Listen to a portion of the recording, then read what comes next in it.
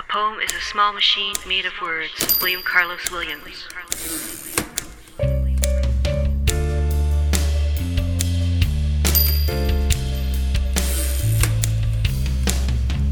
Welcome to the Small Machine Talks, exploring the poetry scene of Central Canada and beyond, with Amanda Earle and A.M. Kozak.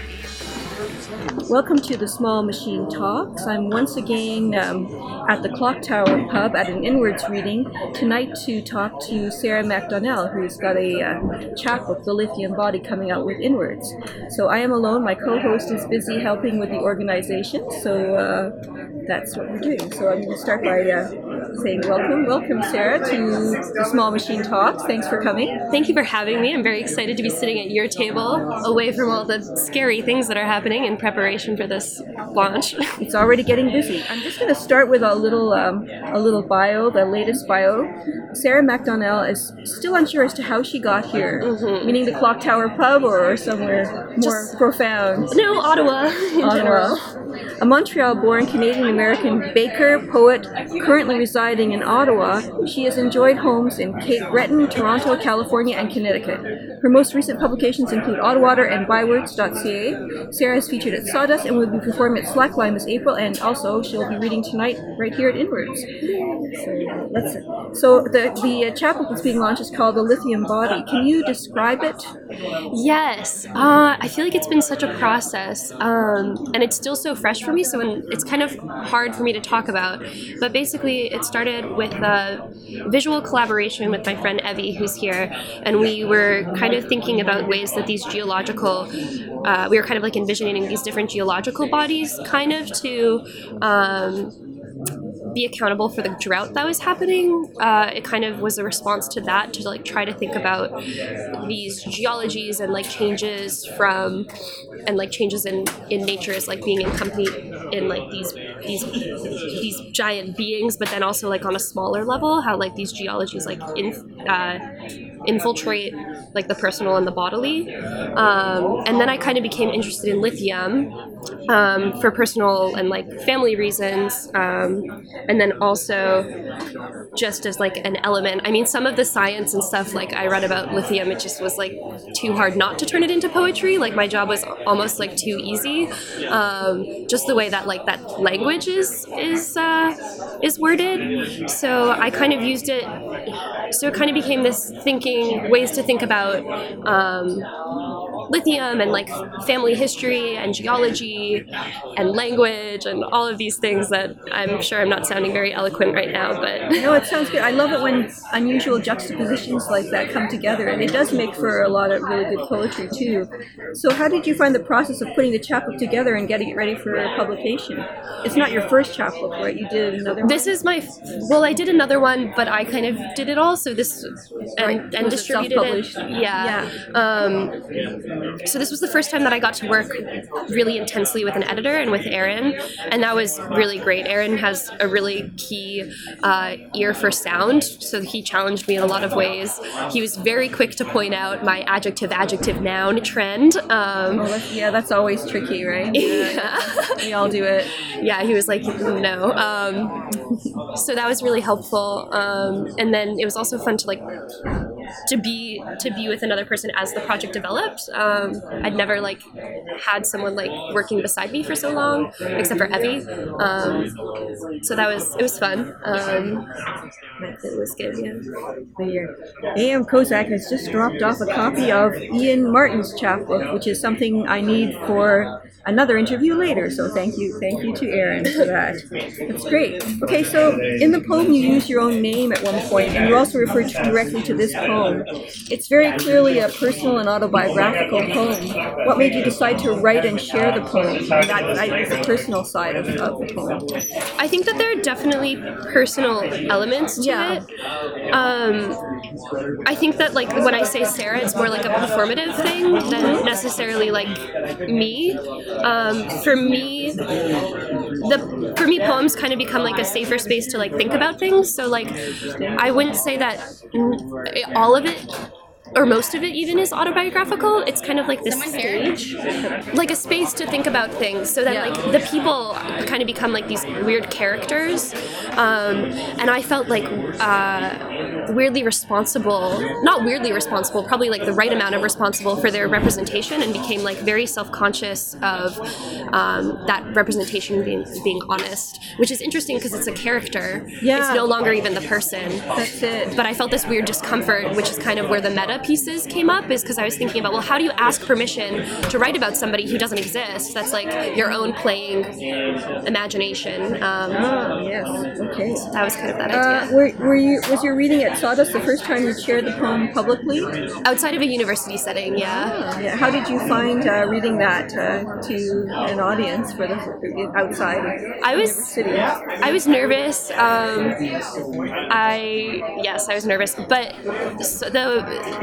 the people who run Sawdust are so welcoming. Yeah, it's a very welcoming space. Yeah. As is this one too. Yeah. Space too. So I was super nervous and worried, but I don't know, Jennifer greeted me and she's all smiles and just so supportive. And then I talked to Natalie and Liam, and I don't know, all of them just made me feel very comfortable to read it, which was really nice. Great. I don't know if you've ever heard of this book by Ottawa writer Brecken Hancock. It's called Broom Broom. It's really good. It was published by Coach House in 2014. But she's talking about, well, she writes all kinds of interesting poetry, but the thread about it is her mother's extended illness and death from dementia. So that was, and she has a great essay all about writing confessional poetry. And, it's kind of, nowadays, it's kind of taboo, sort of a taboo word, but, because before it was very popular, but she feels that it's something that one should be able to write about, and it helps. And I think she talked about putting it on that level too, so that's a cool thing.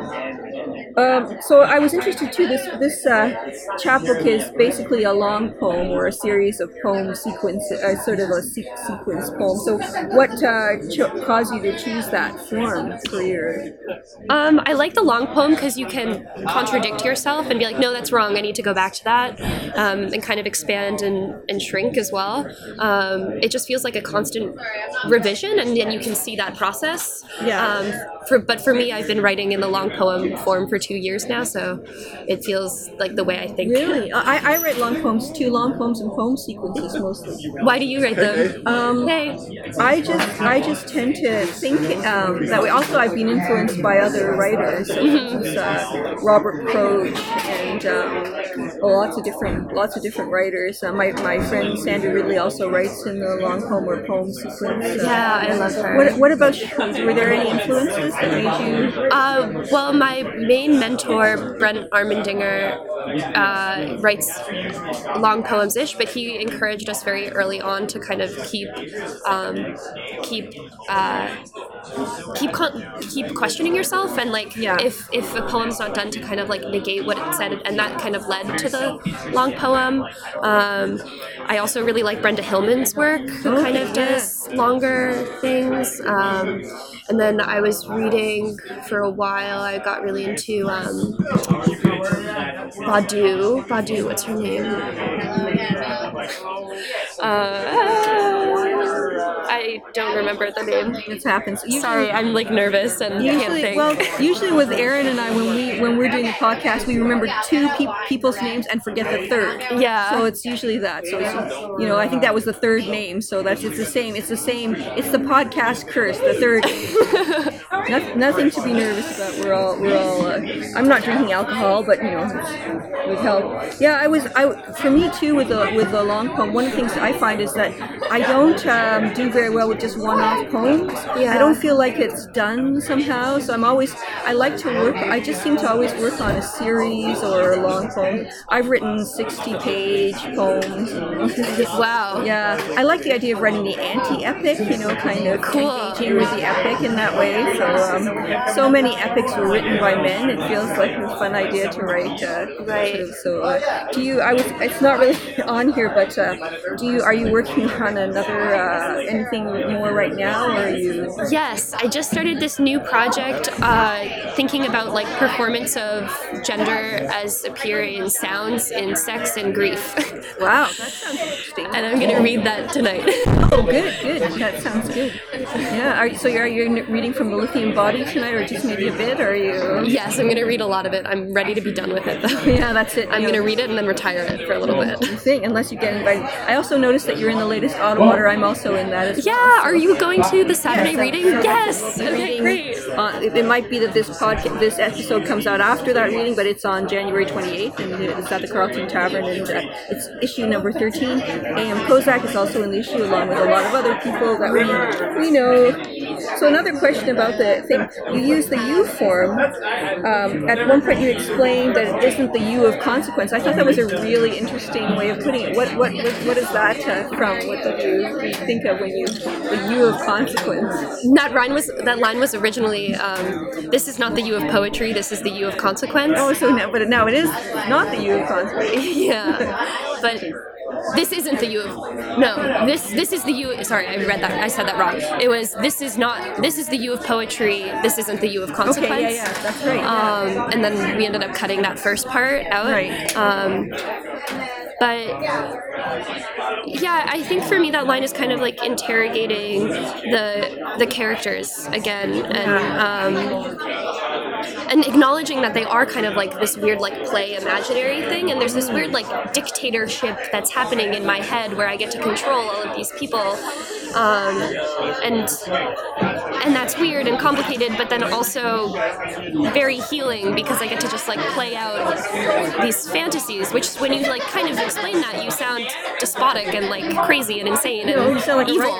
You sound like a writer. Yes. But that's kind of what I was interested in. I don't know, I really like meta things and maybe get a little carried away with it sometimes. That's fun.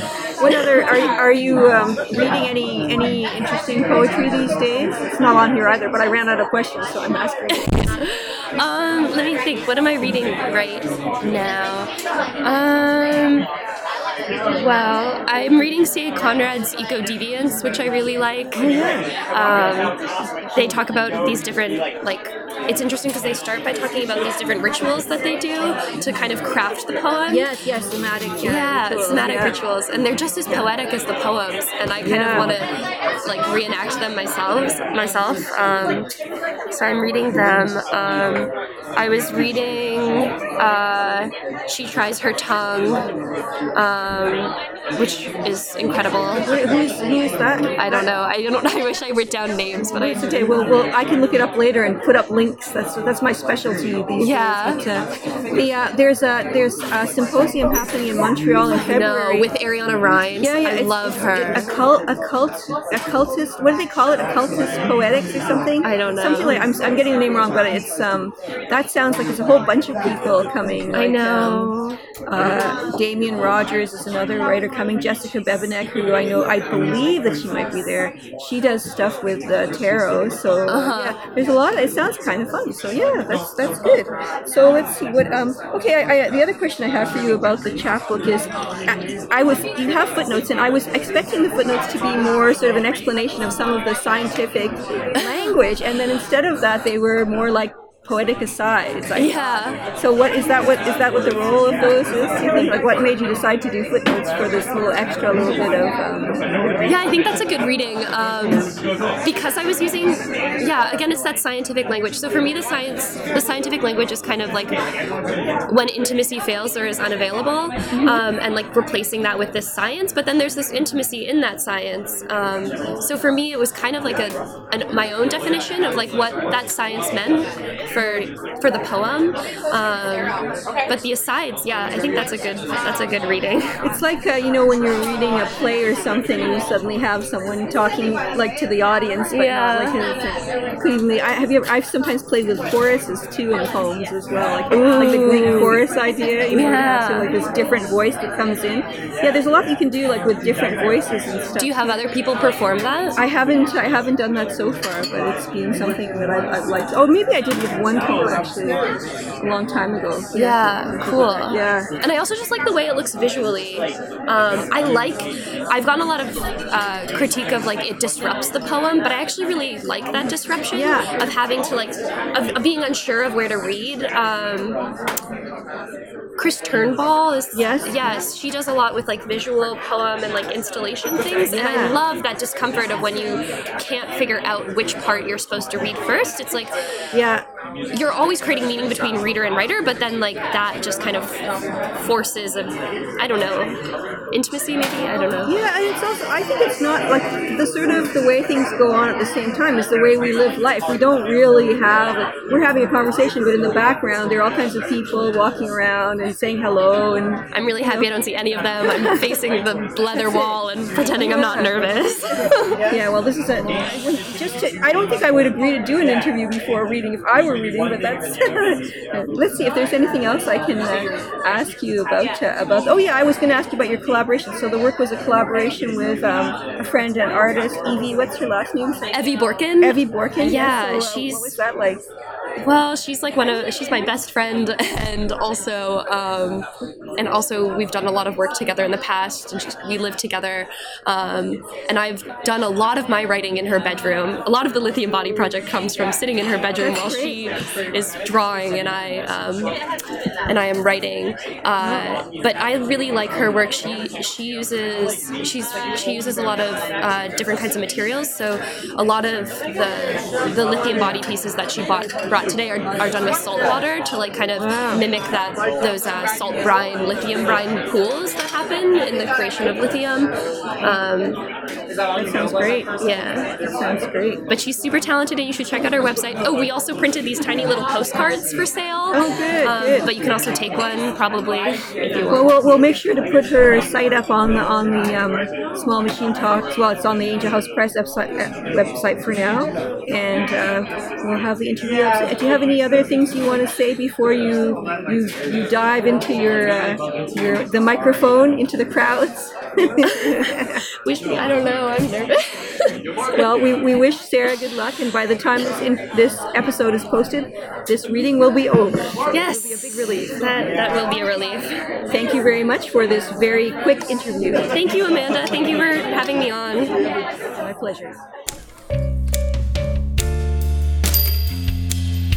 Small Machine Talks with Amanda Earl and A.M. Kozak.